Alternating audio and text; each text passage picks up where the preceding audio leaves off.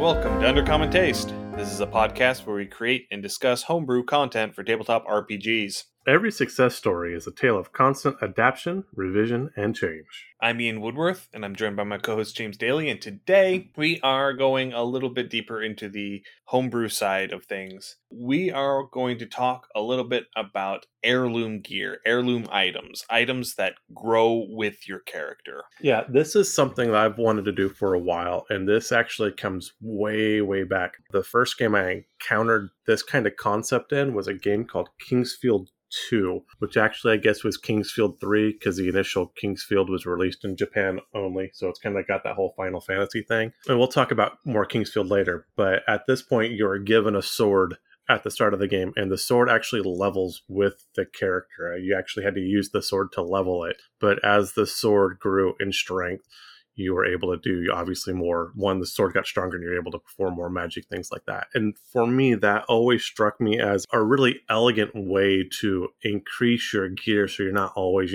breaking open chests or buying new things or something like that, but something that was intrinsic to the character that grew with the character. Yeah, and it lends itself well, especially in video games, to games where it doesn't make sense to put a vendor there. So a game like Dante's Inferno, where what you're doing is you're collecting the souls, you're reaping the souls, and you using the souls to unlock elements of your talent tree, whether it's on the light side. Yeah, Dante's Inferno was a very well done game. It's been a hot minute. It's currently since on Game Pass for free. Gotcha. Oh, I have it. I own it.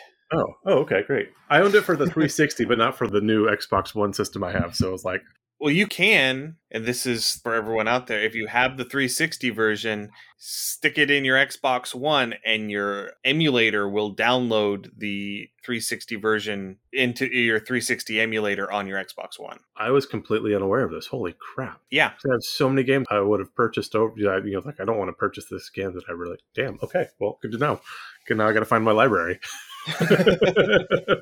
Anyway, yes, we're not an Xbox podcast. We are a TTRPG podcast. So let's talk about our TTRPGs.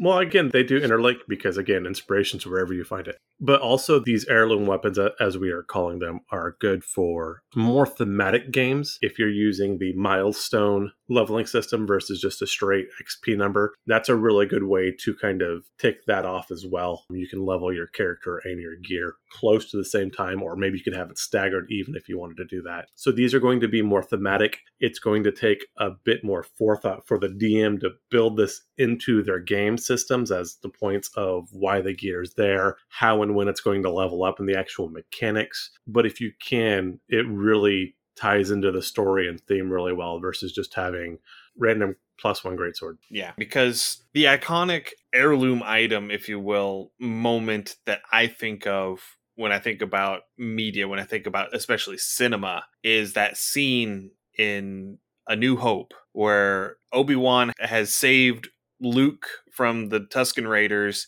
and brings him back to his house, and this was your father's lightsaber. Yeah, that's a great moment. And lightsabers, as we will touch on, would be a great thing to do one of these kind of growing modular type weapons. And another example that I would draw in, at least as a baseline, not necessarily as an example that would carry through an entire campaign, would be from the Disney animated film Mulan, where she takes her father's armor and takes her father's sword and runs off to join the army. So the sword and the armor have a very strong sentimental value to them. And so it doesn't make sense for that character. If Mulan were a D&D campaign instead of a movie, it wouldn't make a whole lot of sense for Mulan to cast off her father's armor the first time a +1 suit of full plate showed up. Right. Other good examples would be something like Excalibur, or like a religious relic of some sort, or even religious armor. If you stumbled across, you got Joan of Arc's plate armor, so you're going to sit there and walk through, or if you pick up Excalibur or something like that. These things, these weapons of legend that have a life of their own almost, but because they've been used and they've seen so much battle, that's where their power comes from, that concept of it's a great sword, not because the person who wielded it was particularly great, but the sword itself or the item itself was great. And so therefore it needs to see constant combat or constant, strife or whatever. And that would actually be a really interesting thing to explore, is to take one of these artifacts from the DMG, from the Dungeon Master's Guide, and scale it down to being a very baseline thing where by your actions you awaken the weapon, where it has been laying dormant for so long its magic has basically turned off. Yeah. And as you level up, you unlock more and more aspects of it. That so would be a great whenever you reach, say, 15th level, that's whenever you unlock the last little bit. That's when that consciousness that is latent in all of these artifacts, the sentience, that's when it comes back online and you get the full weapon. Yes. And you did bring up like a consciousness or a sentient weapon, and we've touched on these once or twice as well. But sentient weapons are obviously going to gain and level and become more powerful. And at one point, they can almost act as a familiar. And I've talked about, I forget the name of the Mercedes Lackey book, but there's a whole series where the mage actually has a sword called Need, and the sword is her familiar, which is kind of a cool concept. Yeah. So some other just sort of tropes that you can borrow from for a basis for your heirloom item. An obvious one is a nobleman fighter goes out on a quest wearing his family's ancestral armor. Yeah. I mean, that's a fairly common trope, Right. A frontier town that has an annual archery competition and the champion wields the magical bow used by the town's founder. Gotcha. Or maybe you get, Robin Hood's bow or something along those lines. Yeah, that'd be perfect. Well, yeah, that would be the sort of theme that you would get. Yes. And so this bow retains the knowledge of all of its previous wielders. And so the bow itself grows as it passes from hand to hand to hand. Oh, I would love that. Yeah, that would just make a great story to write out. And again, a lot of these things are going to be a more thematic, story-driven type game versus just a modular, hey, I threw some monsters on the table this week, let's go raffle stomp them. Yeah, there has to be a certain amount of progression involved in this. These are not for a one-off campaign. Definitely not. For a one-off game session. And another object, this taking some inspiration from Stormlight Archive, soldier grabbed this spear off of the battlefield because it was the only weapon at hand, and they used it to fight off all of the enemies and save themselves. And so they're going to keep it until it breaks or they do. Awesome. And little do they know, it's the Spear of Longinus. So let's talk a little bit about some different types of heirloom gear. Okay. I have it sort of broken down into 3 categories. The first one is going to be what I'm just calling heirlooms. So they passively grow with you. I've played a lot of World of Warcraft. There were heirloom gear pieces that you could get that would give you experience bonuses, and they would scale with your character to help you whenever you created a new character, get that new character to max level faster. Yeah, and so going back and referencing, like I said, Kingsfield 2, you had the Moonlight Greatsword, and at the time you get it, the sword's broken and you have to go, but it was handed down. It was your father's sword and you got to repair it. And like I said, you got to level it. And it's really kind of a neat thing I discovered as I was doing research for this, that the studio that made the Kingsfield series later went on and made a small little unknown series called Dark Souls. And so if you actually come across a Moonlight sword in Dark Souls, it's a direct reference to this sword I'm speaking of from the Kingsfield series, because that's actually where it all started from. So these heirloom items that passively gain levels as you level, all you have to do to improve them is survive to gain another level. Simply the fact that you level up is going to increase the bonuses that these items give. That is one way to do it, yes. Another way I've seen work with these weapons is that the heirloom weapon themselves have a small XP pool, and they either get a mirror of what XP you've earned or a piece of the XP you've earned while you're wielding the weapon. So if you're not particularly wielding that weapon or that gear, then it won't level. But the more you use it, then it will level with you. But if you have it like in your bag of holding, waiting till it's going to get strong, it's not, because it's not being actively used. Right. And that is a decent way to do it. It requires a little more bookkeeping, but yeah, that would also be a good way to do it. And these are ideal for simple laid back games, for games where you don't really want to, take a whole lot of time to get all number crunchy and try and figure out, how am I going to get this axe from just a basic little magic axe into this god mode slayer of demons, you know. Yeah, absolutely. Like if you're just trying to do a quick game, if you have kids and you're trying to get them into tabletop gaming,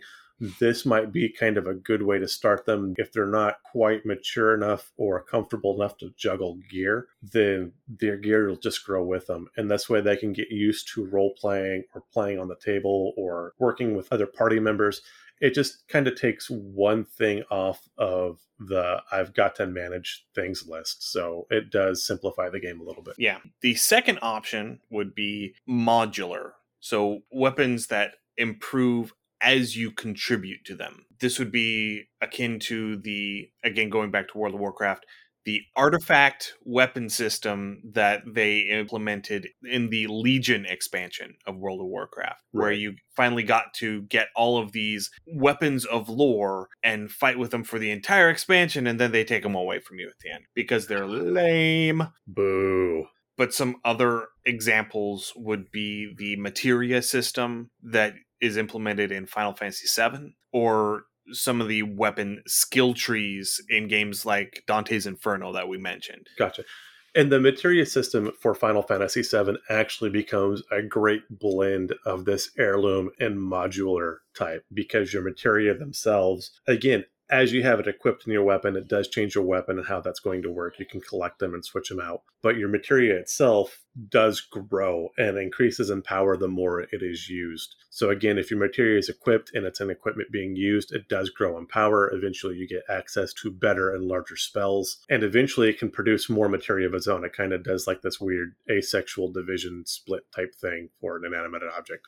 Never fully understood that, but it's magic. So the materia itself does grow in power as it's used, as well as being a modular piece to your gear to give extra benefits, defenses, attack power, etc. Not having actually played Final Fantasy VII, I understood that the materia system exists, and I understand kind of how it works, but I never actually got far enough into it to actually start using the materia system. I think I got out of that initial level where you're fighting your way out of whatever that area is where you start, and I got to the bar, and that's as far as I got. Wow. Yeah. Wow. Okay. It just didn't click with me. It just, the way that the game mechanics worked, it just didn't click with me. Depending on the system, the mechanics were a little wonky. So Ian's played about 10 minutes of Final Fantasy VII, boys and girls. No, I think the materia system, as far as game development, was an absolute masterstroke. It is extremely well done. It is why Final Fantasy VII is my number 2 favorite Final Fantasy, right behind Final Fantasy 1. I'm a Final Fantasy 2/4. Yeah, that's on my to play list still, which I need to work on that. But you could also have this modular system be kind of like The Witcher, at least in the show, because I have all of the Witcher games on my PC. I haven't had a chance to play any of them yet. It's this weird thing called adult life. You just run out of time. But in the show, Geralt's sword grows with him. You can see different elements change as the story goes on. The most obvious one being the addition of Renfri's brooch to the crossguard of his sword after that first episode. And so this would be for something a little more crunchy, a little more of a survival game sort of thing, where you're having to pick and scrounge, and you're finding the best parts to combine together into your weapon. I like that. And I think, like you said, something crunchy, or that could lead to like a post-apocalyptic type game. Like if you wanted to roll something Fallout-esque. I know there's a lot of Mad Max, Fallout, post-apocalyptic, or even something very steampunky would lend itself to this, where you could, pop out cogs and put in a better cog, maybe like upgrade to brass or have like a steam-powered whatever, turn your sword into some sort of weird jackhammer type thing. That's a chainsword, obviously. Oh, yeah, of course. Yeah. Why did I think of chainsword? Jeez. Something like Badlands. I believe it's... Borderlands? Borderlands. There we go. Yes. There we go. And again, we are dipping a bit more into video games for inspiration on this one and stories, because you see it in these systems a little bit more, though again, very, very workable for the tabletop. Well, because it's so much easier to do it in a video game. It is, because all it is it's another little byte of data. Yeah. And you can make your base item where you can just swap out things into slots. There's no paperwork involved in doing it in a video game. Yes. Whereas there is a certain amount of behind the scenes accounting that you have to do in order to really make a modular system really fully fleshed in a TTRPG. Absolutely. And as we have mentioned, this modular system is ideal for crunchy gamers and for min-maxers. So the people who want to squeeze every drop of advantage that they can out of an item. Exactly. So they're going to go out of their way to find that best in slot add-on that they can put on their weapon to give them the biggest bonus for their playstyle that they can get. And even to a point, and again, as we talk to something like the lightsabers with the Kyber crystals, you might want to keep different artifacts or crystals that might change your weapon at any given point. So while your weapon might be growing, maybe at some point you can pick up, again, close to your materia system. So now your sword's able to deal some sort of elemental damage or magical type damage, and so you can switch out which type it is by how you prep it before battle. So maybe if you take a long rest, you can make a modification for your sword so one day it deals fire damage and after the next long rest it deals cold damage, depending on what kind of enemies or foes you're planning on facing. Yeah, and I played a little bit of SWTOR, Star Wars The Old Republic, and in that game you have the lightsabers. And your lightsaber handle has a certain amount of base stat to it, but you have a Kyber crystal slot where the biggest upgrades to your lightsaber are not from replacing the lightsaber, it's from replacing the crystal. And so you would be replacing that crystal as you progressed, and you would just find a hilt that would give you the base bonus that you were looking for, whether it was a strength bonus or an agility bonus or what have you. And you would just replace that Kyber crystal to increase your damage, to increase your other stats. At least I think that's how it was. It's been a long time since I played SWTOR, so I may be misremembering that, but that's how I remember it. That sounds about correct. I think they had a similar system. I didn't play SWTOR, but I played Knights of the Old Republic and Knights of the Old Republic 2 by BioWare. And if I recall, they had a similar aspect, not quite as in depth, but a similar aspect to their gear, yes.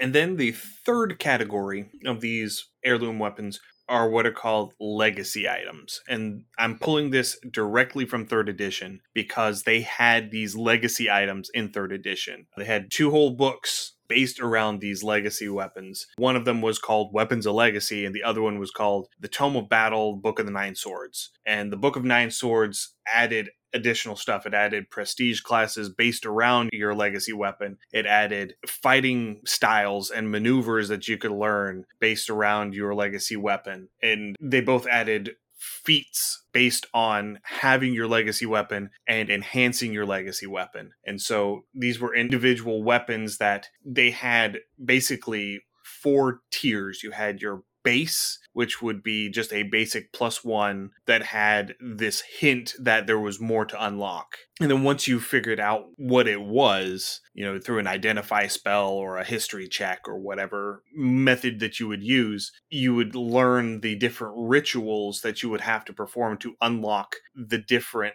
levels of the weapon. You had a least, a lesser, and a greater legacy effect that you would get. And least, you could unlock that at 5th level, lesser you could unlock at 11th level, and greater you could unlock at 17th level. And the weapons also had just a passive, I don't want to really say passive, but at each level they would have a different secondary ability that you could unlock. You have to perform a small ritual and you have to pay a personal cost in order to unlock them. Some of them were you have to take a permanent -1 to a saving throw, or you have to take a permanent -2 to your max hit points to unlock that next level. But you couldn't unlock levels on your weapon past the legacy level that you had already unlocked with the big rituals.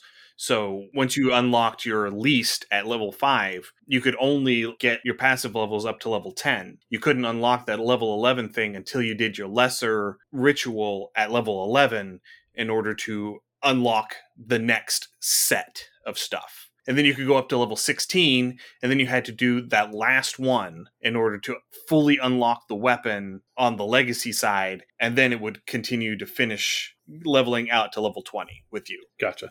So yeah, you kind of had to finish like all the slots in each ritual level to get to the next one, which makes sense. And doing something like that, particularly with the personal cost, would be a great way to do just like a hidden cursed weapon. So maybe like it's cursed, but it's not like outright cursed. Like as soon as you pick it up, it does something bad, but maybe it slowly works and changes your character. Referencing WoW again, but Frostmourn's a great idea of that, where it kind of slowly corrupted Arthas, that weapon that slowly changes your character's alignment. Possibly maybe improves your character's alignment. Maybe it's a redemption weapon, which could be something as well, that you have to do so many good things for the weapon or gear to grow in strength, and so it pulls you from a more of an evil alignment to a more good alignment. You could take this either way, which would be a lot of fun. Oh, yeah. And we talked a little bit about this prospect a while back. I think it was when we were doing our episodes on the Nine Hells, of a paladin who has the soul of an Erinyes trapped in their greatsword. Yes. And their greatsword is a sentient weapon, and it would be this legacy weapon. And as they level, their whole purpose for using this weapon is the redemption of this angel that is trapped within the sword. And then at level 20, whenever you finally finish everything, you have successfully redeemed this angel. And so it is no longer an Erinyes. It emerges from the sword as a diva. And you finish your arc by taking this fallen angel and redeeming them and allowing them to return to the heavens. That would be a great storyline. And again, all of these legacy weapons from 3rd edition, they all had this story behind them. They all had this background to them that you would learn as you grew with the weapon, as you learned what rituals you had to perform in order to unlock the weapon. So you would get this intrinsic knowledge of what this weapon had been through and how it would relate to your character. And you, as a DM, you could pick and choose from all of the weapons available. You could say, okay, this is the story arc that this character wants to have. So I'm going to pick this weapon and give it to them. And so now this weapon soft railroads them on their course, because now they are going to be working not just on the story that they want to pursue for their character, but they're also working on this story to unlock their weapon, because the weapon gives them an incentive to stay on that course. Yeah. And I was thinking, in the concept of trying to redeem the Cereris, if those rituals were maybe directly tied to righting the wrongs that the Cereris committed as they fell. So, restoring a family, restoring, just righting general wrongs. I think that would make an extremely compelling story for the table. That would be a lot of fun. Yeah. And these legacy weapons are ideal for players who want a ton of role play. Oh, absolutely. Yeah, these are definitely role-play weapons. Oh, these are such role-play heavy, great story weapons to use at your table. Yeah.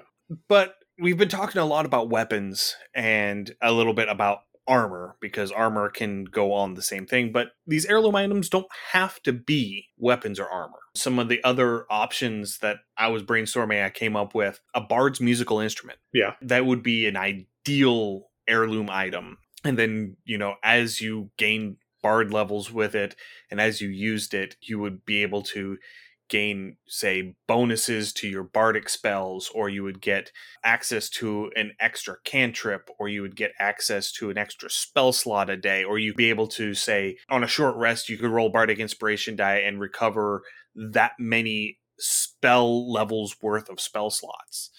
Kind of like the arcane recovery feature of a wizard. I like that. One thing I would throw in is maybe do like expertise or double proficiency in your skill performance checks. Your instrument knows how to play itself. You already get a certain number of skills that you can take expertise in as a bard in 5th edition. But yeah, making it so that your instrument can play itself, so that you can have your instrument accompany you while you play another instrument to give you a bonus on your performance checks. That would be awesome. You'd be a one-man band. Yeah, it'd be great. Poco will never die. Oh, Butters. We love Butters. So another option would be like a spellcaster's focus. So say like a druid's staff, or a wizard's scrying orb, or something along those lines. Or potentially like a spell component pouch. I could definitely see like a sorcerer has one of their parents who also was a sorcerer, has their spell component pouch that they used whenever they were an adventurer in their youth. And so it has the various magics instilled within it, but because they haven't used it in a long time, because they settled down and had a family and all of that stuff, the magics have gotten sort of diminished. And so as you use it as you're leveling your sorcerer, just the continual use of it starts to reawaken that magic. I like that. And with that, I would tie it to where it gives you access to maybe more or different meta magics. Yeah. I can Maybe see something that. like as you go, you have extend spell or maximize spell or something like that as your spells start to resonate with your heirloom. And I would also make that dependent on what type of sorcerer you are. Because a divine soul sorcerer is going to have a different arsenal, if you will, than a wild magic sorcerer. Make sure that you tailor your item to the subclass. Yes. I was going to say something that'd be really, really neat would be if the spell pouch somehow gave a little bit of control to a wild magic sorcerer. So at maybe at one point they could re-roll a wild magic surge on a table. So if they didn't like what they got, they could try to re-roll it. Maybe have to take the second roll. Or, eventually if they got just to max roll it twice, and then you get to pick which result you want to use. Right. And, maybe at max level, they can control their wild magic and they can just pick off the list of what they want to do. And it's a free spell. They have to cast it, but they can cast anything on that list. Okay. At max level. That'd be kind of cool. Another option would be a token that a warlock receives from their patron. The obvious iteration of this would be a Hexblade's weapon.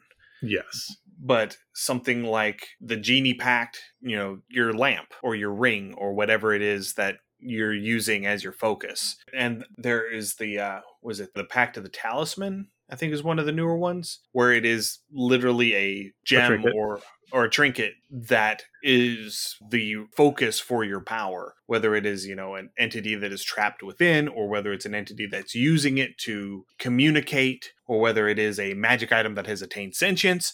There's a whole slew of different variations that you could go on that. Yeah. But that would also be something that would benefit from being a legacy item. Very much so. And again, with this, you could tie into different Eldritch Blast invocations. As a DM, if you take this in mind, and again, keep your player's class in mind, you can definitely tailor this to your players. So again, you can give them extra spell slots, you can give them access to different invocations, or maybe you can remove invocations from them because they have not, earned that ability from their patron yet. I mean, it's homebrew. You're the DM. Within reason, you can work with these quite a bit and tie that into, well, here's your heirloom item or your modular item, and you have to work with your item to get these things. These can be some of your downtime things as well. Like I said, as we're studying and working these rituals or whatnot for the thing, because I think one of the best representations of how leveling can be a little weird was the old Order of the Stick comic, where they're in the middle of a battle and they just all suddenly leveled up. And so like, oh, look, I'm stronger, and there was no transition or explanation of their training or anything. It was just like, ding, hey, look, I've got a bigger sword now. Mm-hmm. Yeah. So this way you can use these and off time, and you can make that transition between levels a little smoother. And it provides a good narrative source for unlocking your class features. Absolutely. So if you just want it to be a foil for your class features, you can do that too. This too can be done. Yes. But the last item that I wanted to mention, this is one that I have actually done personally, is a wizard's spellbook. Oh yeah, I have a conjuration wizard from 3rd edition. Her name is Joanna Silverstrife, and her spell book is actually the Phylactery of a Lich. I like it. This was his backup spell book and Phylactery, and for some magical hocus pocus reason, his consciousness went in, but his body never came out. And so that's why he was looking for an impressionable mind with magical talent to start grooming, basically, to make a sufficiently powerful conjurer to finish the spell to get him out of his phylactery. I'm not saying that's Tom Riddle's diary, but... It is kind of Tom Riddle's diary. But this sentience within the spell book acts as her mentor. This is her teacher. This is her magical tutor. And as she gains levels, he deems her worthy of higher level spells. So she doesn't have to seek out spells to put into her spell book. What happens is the glamour that he has over the spell book, once she reaches certain levels, turns off so that she can actually read the spells. Oh, that's a great mechanic. I like that. Especially since in 3rd edition, whenever you did a spell school focus, it was an optional thing. When you focused in one spell school, you automatically got excluded from 2 other spell schools. So right. Was it 2 or 1? 2. 2. Okay. So she focused into conjuration and she got locked out of, I think it was illusion and enchantment. Probably. That sounds... I think those are the 2 that I picked, because you got to pick. Did you get to pick? Yeah. Okay, because I know in 3.5 it was a direct. Like I said, I thought it was a 1-to-1. So like It was either enchantment or divination, but the other one was definitely illusion. okay. And I did that because it is an illusion over the pages, and so because she can't cast illusion spells, she doesn't have any opportunity to see through the illusion. Okay, yeah, no, that works story-wise perfect. So she can't cheat and use magic to look ahead in the book. Gotcha. To get access to spells that she hasn't, quote unquote, earned the right to use. Gotcha. But that was how I used a spell book as an heirloom item in 3rd edition. Okay. All right, so heirloom items. How do we build them? Concrete and rubble. I don't know. Roll a smithing skill. Yeah, crafting checks. Yeah. So, as we mentioned, all of these heirloom items should be tailored to the character that you're giving them to. You don't want to really just start handing out generic heirloom items, and you don't want to hand out an heirloom item that doesn't fit their character.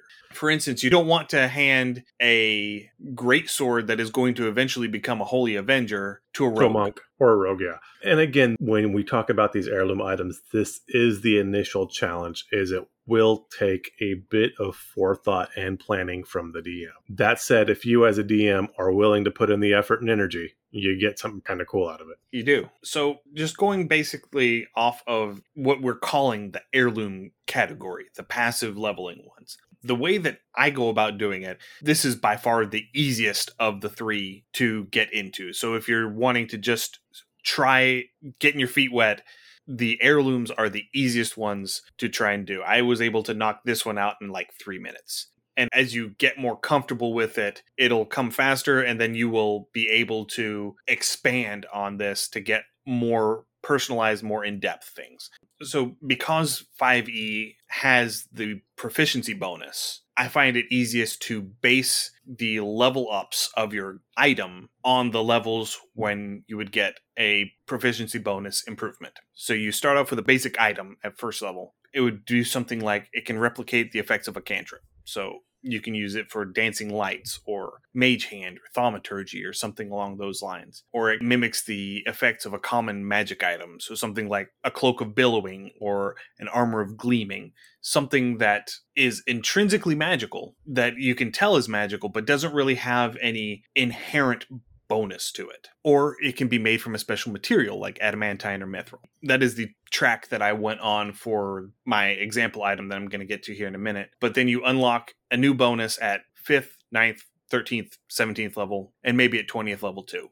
Okay. I like throwing a capstone at 20th level because not many people get to 20th level. Unless you just start there, but yeah. Unless you just start there, or if you start at like 15th level and go 15 to 20. Yeah, 20th level is kind of special. It takes a long time to get really that many experience points. It really, really does. I think it's 355,000 experience points to hit level 20. I think that's what the number is. I have to count that out in Goblins one day. Well, I mean, it gives it in the player's handbook. Does it? How many level 1 goblins you have to kill? Oh, how many level 1 goblins you have to kill? Yeah, that's what I said. I need to count that experience in level 1 goblins.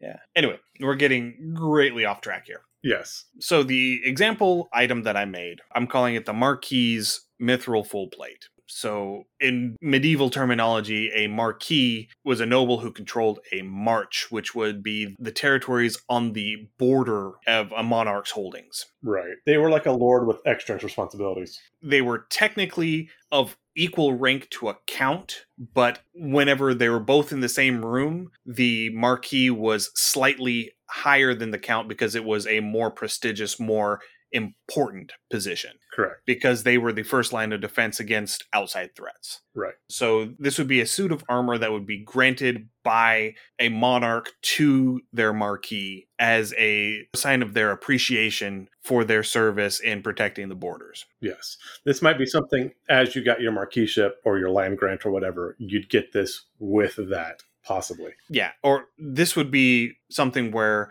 you know, if you wanted to have a character with a noble background, this would be a starting level 1 fighter item. Perfect. Yes, absolutely. You get to wear daddy's armor whenever you go off on because maybe the family's holding used to be on the border and the borders have since expanded, and so they're not on the border anymore. And so now they don't need to have this armor sitting around collecting dust. Yeah, I like it. So at first level, it's just Mithril full plate. Mithril armor per the DMG. The benefits that it imparts are it doesn't impose disadvantage on stealth checks, and it has no minimum strength requirement. So you don't have to have that 15 strength in order to wear this full plate, and you don't take disadvantage on your dexterity stealth ability checks whenever you're trying to sneak around. Nice and light. I like it. This would make it possible for you to have a dex-based fighter in full plate. I like it. Which could be kind of beneficial,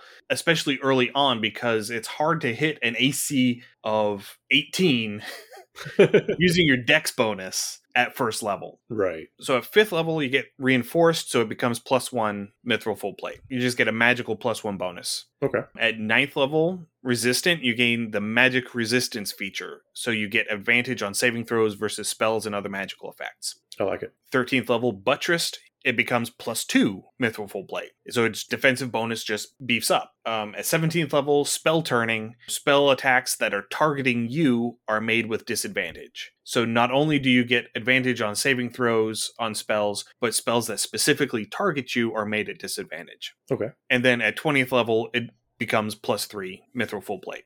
I like it. And that's super simple, but it gives you very real, concrete bonuses each time it improves. Right. And getting that extra spell attack save will go a long way. If I changed anything, I might, by 20th level, you probably want something maybe a little closer to a +4, or maybe get like an extra AC bonus to your stuff. Maybe it hardens over time or something. But I mean, that's all flavor, and that's all. I mean, a +3 armor in and of itself with nothing else added onto it is a very rare magic item. Okay.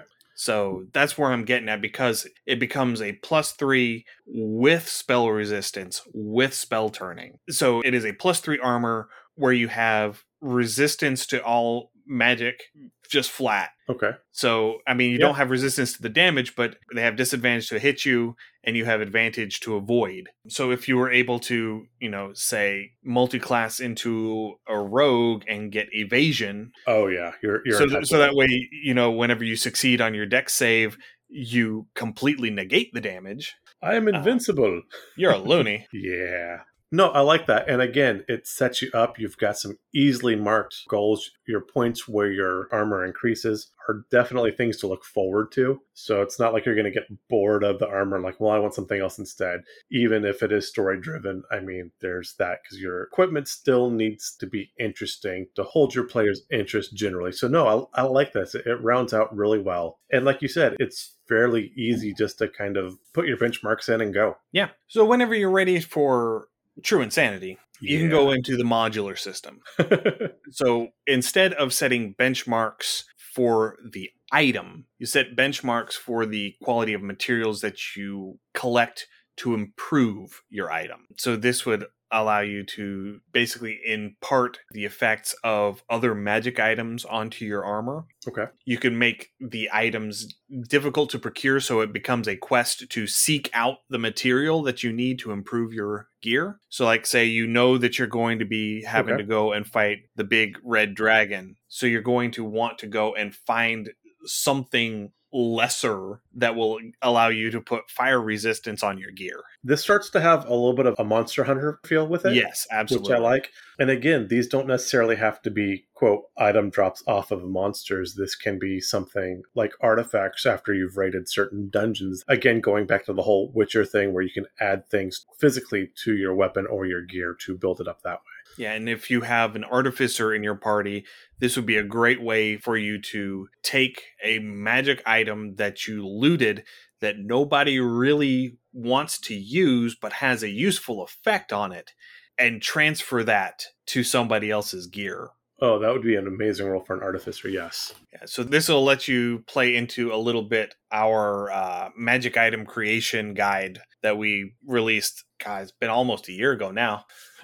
It's been a while. It has been a little while. But one of the things that I would strongly encourage, that what I would put as a hard requirement, is part of the magic of improving your gear is the feat of strength or the feat of cunning involved in collecting the material to improve it. So you can't just walk into a shop and buy an item to improve your gear. You have to actually collect the material yourself. I could see that. Or if you could buy the item, it's got to be like stupid expensive, because people that would sell this kind of item would know what its ability could be for. It could be used for that kind of thing. It should not be something easily gotten. Yeah. And if you wanted to do that, if you wanted to go that route where you could go and buy it, then you need to create an economy in your world for these adventurers who specifically go out and collect these materials. Right. Specifically to sell to artificers who are going to sell their services to apply these items to your items for an exorbitant fee. Yes. I would probably double or triple, like if you were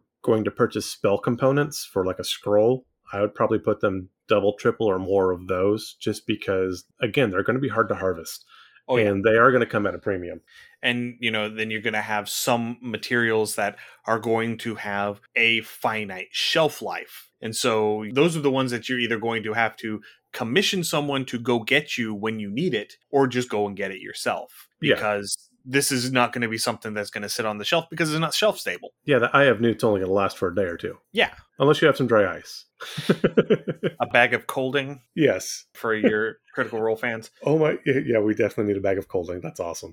And another thing, the bonus that you're going to get from the material is going to be tied to the challenge rating of the monster that you harvested the material from. Right. So you aren't going to get the same result from the hide of a red wormling that you are from an ancient adult red dragon. I would imagine not, no. Just because. Yeah. That's just not how it works. It's D&D magic, just we'll throw dice at you. It's done.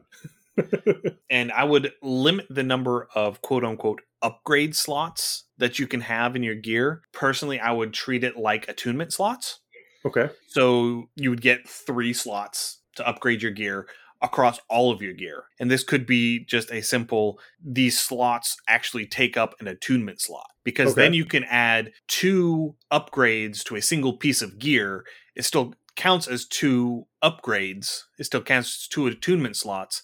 But you end up having this thematic item that has these 2 effects on it at the same time. No, that's a fair rule. I think that's a fair rule early on because, again, as you get some of your higher level things, your attunement, the items you can attune to can start being kind of beefy. Early on, that fits, though. And so, personally, I would start with just as a basic +1 magic item. The item has to have a certain quality to it in order to be upgraded. Right. And that comes back to the whole... Yeah, in 3rd edition, you had the masterwork items that you had to have a certain quality of item as a base in order to enchant it. So that's where we're pulling that back to. Right. You can enchant like just a rusty butter knife.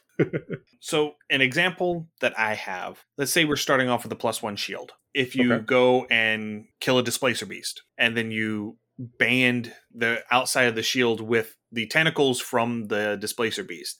So you have the little dangly bits hanging down off the bottom. It allows you to gain the benefits of a Cloak of Displacement on your shield. Okay.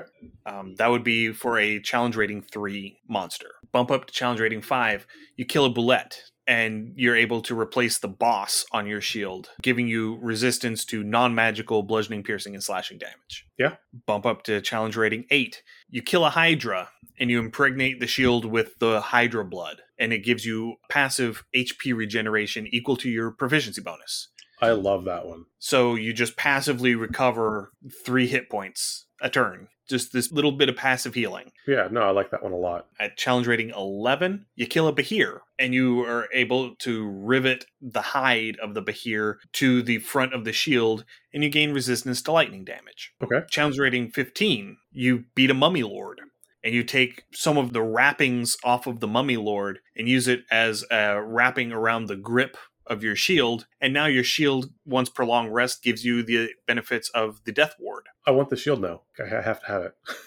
it. So that way, the first time you get hit with an instant death effect, it negates it, or the first time you get dropped to 0 hit points, you drop to 1 hit point instead. I like it. And then the last one, at CR 20, you kill an ancient white dragon, and you replace the grip of the shield with a white dragon bone and gain immunity to cold. Okay, no, that sounds great. And again, that makes it very modular. Again, you're going to have to plan different things for how your characters are going to want to build the shield. You can definitely do different monsters, different elemental effects. If you want to put this much time into your world's magical economy, as it were, your players could have a lot of fun crafting various weapons. It would be really interesting to see what your players could come up with. That's half the fun as a DM a lot of times, is just seeing how, you can throw your players a few scraps and see what they can work out. And more often than not, they'll surprise you. Yeah. And this is also something where what you can do is you just throw the monsters at your party, see what your party decides to harvest, if anything, at the end of the fight, and then you decide what these materials do when applied to the item after you know what you're working Oh, with. that'd be a great way to do it. Yeah. You just make the materials thematic to what the monster is that they harvested them from. Right. And to what purpose they're being applied. I like that. And if you want to go extra difficulty, and again, this would be for the real hardcore DMs and players, but you could delve back into, it's one of the things I kind of liked about second edition that never carried over. A lot of people didn't like it, but depending on how you killed specific monsters versus bludgeoning, magical damage, how they attacked the monster would drop different items or have different items available to loot. And those tables, again, if you can find the old second edition monster manuals and DMGs and things like that, you can find those tables. And if you want to throw that in, personally, I think those are kind of fun. So if you want to go hardcore and you think, 5e is a little squishy, you can definitely roll with that. All right, let's get into legacy weapons, because legacy items are a bit more complicated than that, because you have to incorporate this roleplay aspect to them. Correct. They have rituals or feats of strength that you have to perform in order to unlock the primary legacy effects, which then allow you to unlock the secondary effects. Yeah.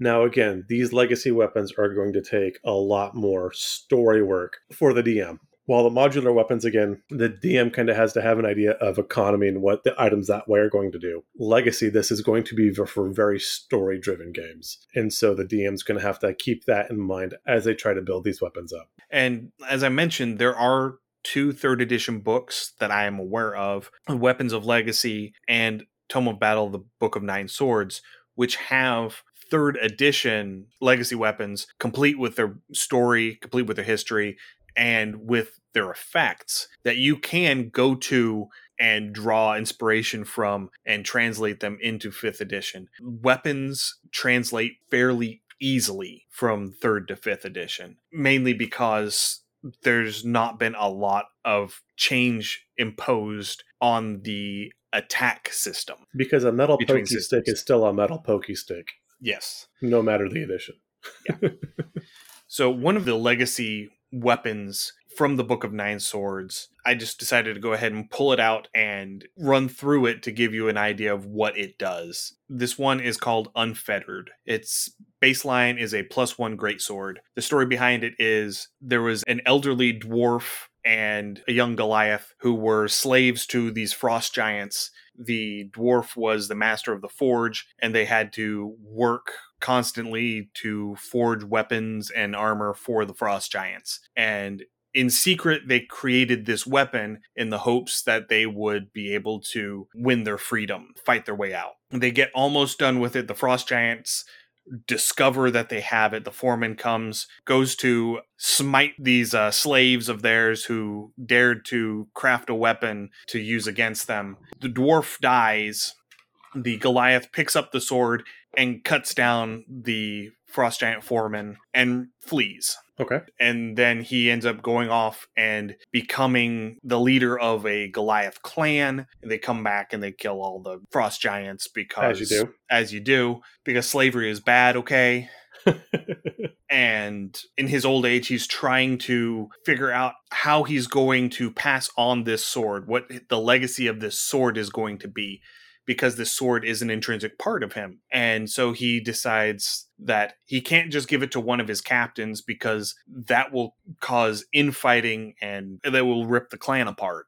And so he says that he's going to go on a 3-day journey into the wilderness to speak with the gods and get guidance. And while he's off in his travels, he comes across another swordsman who is also on a pilgrimage, and they sit down and have a conversation, and he realizes that this person is the heir to this weapon.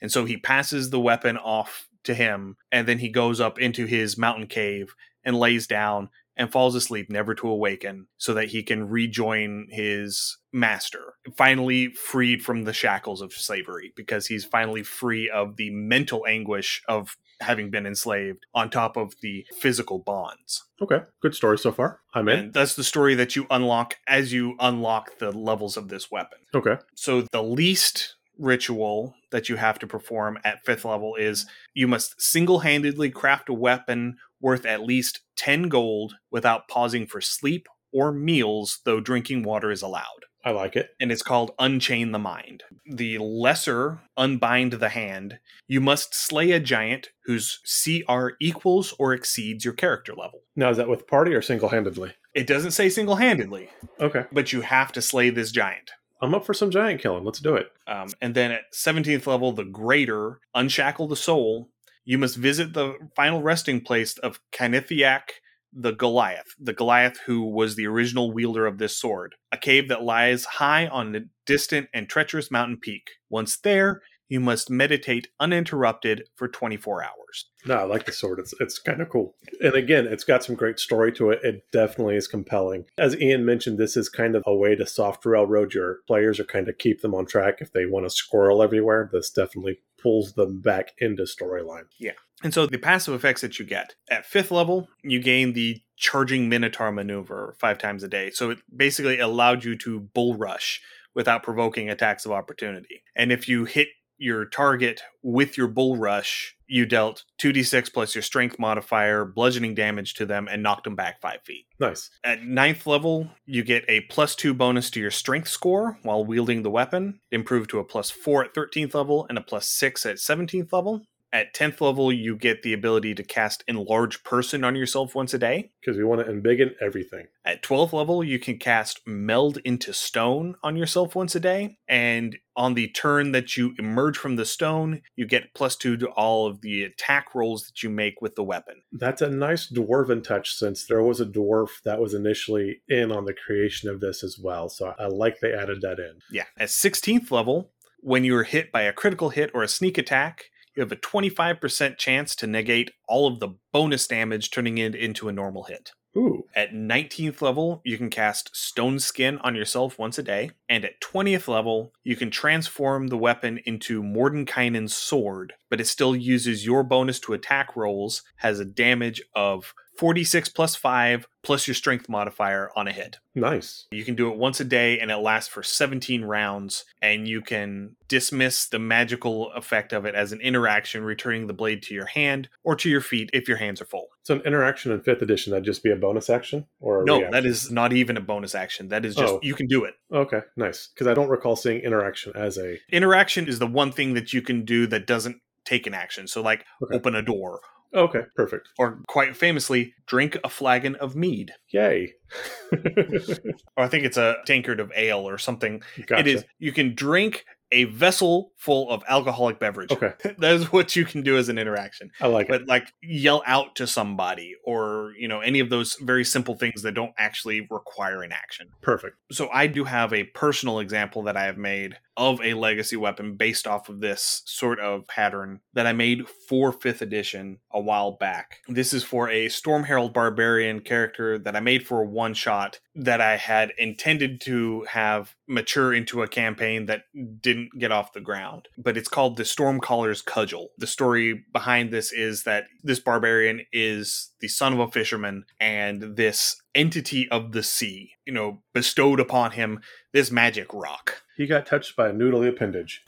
And so he took this magic rock and he lashed it to the end of a handle and he turned it into a maul. And so he goes and smacks things with it. As you do. As you do. And he's a Storm Herald Barbarian of the sea, so he's got the lightning damage aspects to it. Okay. So the least ritual was deliver a killing blow to 3 foes whose CR is at least your level in a single rage. Nice. And the unlock for that is critical hits deal triple damage while raging. Snazzy. That can do some damage. I like it. The lesser ritual is to swim to the floor of the open ocean and retrieve a stone no smaller than your head without any assistance from allies or magic. So you're free diving to the bottom of the ocean, picking up a rock and swimming back up with it.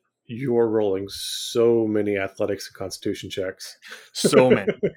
The unlock for this one is you gain the effects of the water breathing and freedom of movement spells while swimming, and your swim speed becomes equal to your movement speed. Good deal. And then the greater is withstand the lightning breath of a blue or bronze dragon or the thunder breath of a sapphire dragon, and then defeat that dragon in combat. Ooh. You must choose to fail your saving throws against the breath weapon each time you would be targeted by it, and you gain no benefits from any damage resistance or immunity when you fail. Damn. So you have to soak the full damage. Okay. I'm kind of getting a Maui feel from this. Like he's going to start singing You're Welcome here. And the unlock is you gain immunity to thunder damage and damage absorption for lightning damage. I like it. So when you're struck with lightning damage, you gain 1 temporary hit point per die of damage that the spell or ability would normally deal. So you take no lightning damage, and then you gain a number of temporary hit points. So if it was, say, let's use a lightning bolt as an example, because I happen to know 3d10 off the top of my head. Strangely enough. You get hit by a lightning bolt. It deals 0 damage. You get 3 temporary hit points. Okay, good deal. And then the secondary abilities that would unlock at levels, provided that you unlocked the rituals necessary to access these. At first level, Wild Swings.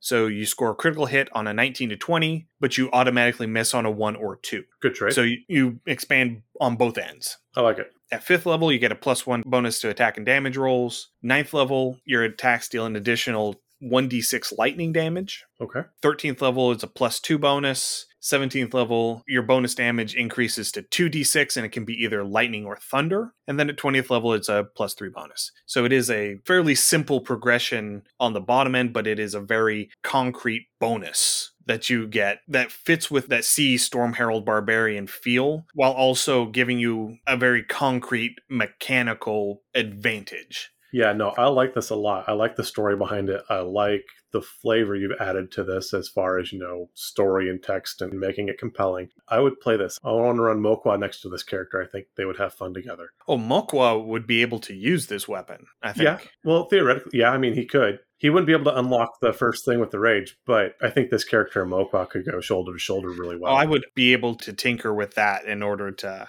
it make it to where... And again, that's another thing where you have to make the item thematic to the character you're giving it to. Right. And for reference, Mokwa is my Goliath Storm Cleric, who is also a follower of Father Bear, because Father Bear is just freaking awesome. He really is. All right. I think that brings us to the end of today. Yeah, it does wrap us up for today. This was a lot of fun. Again, this is not an easy thing or a terribly simple thing to bring to the table, but if you want to put out the effort and do the planning, your players, I believe, would be amazingly appreciative. I think they would really, really enjoy it. It's a good mental exercise just for DMs who like world building on their own. I know a lot of our DMs tend to be writers, either doing short stories or novels or things like that. This is a great way to kind of work out some writer's block, or even add to your own stories. Kind of gives that whole mythic feel to your stories if you're going for that element. And it also gives your players buy-in into the world, because they're invested now. They have this item that is tied to the lore of your world that they have agency over whether or not it upgrades, at the rate at which it upgrades, and they get to facet their character around the upgrades in a way that is unique to them, so that they can take a slightly different path to get the same outcome, but it result in from a roleplay standpoint, a very different character. Yes. So thank you everyone for listening today. If you have any comments, suggestions, or ideas, please send us an email at undercommontaste@gmail.com, or send us a direct message over on our Twitter account at UCT Homebrew. You can also find us on Instagram and Facebook at Undercommon Taste. You can find us on Patreon, patreon.com/undercommontaste. That's where all of our write-ups go whenever we're done. We are also on YouTube. We're on Twitch. We're on TikTok. Under Common Taste. Search us, you can find us. We're on Discord. You can find a link to our Discord in the show notes. Our March Madness will have started by the time this episode comes out. So keep your eyes peeled on our YouTube and our TikTok channels for the daily updates for our March Madness tournament results. We are also cross-posting that to our Twitter account. So if you want to find them, keep your eyes on our Twitter feed and find them there. Yeah, this is a good way to keep up, to track your brackets. Some of these battles have been surprising. A lot of them have been interesting and fun, and thematically they work out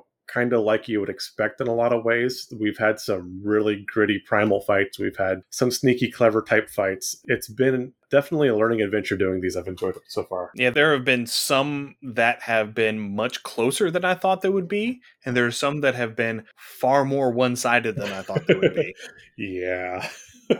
Again, if you've found us for the first time, thank you. Welcome. You can find our podcast wherever you find your favorite podcast. As always, please give us a rate and review. This helps us increase our visibility and lets us know what you want to hear more of. Thanks for joining us. We'll see you next week, where we're going to be starting into the first episode on Arcadia. Oh, excellent.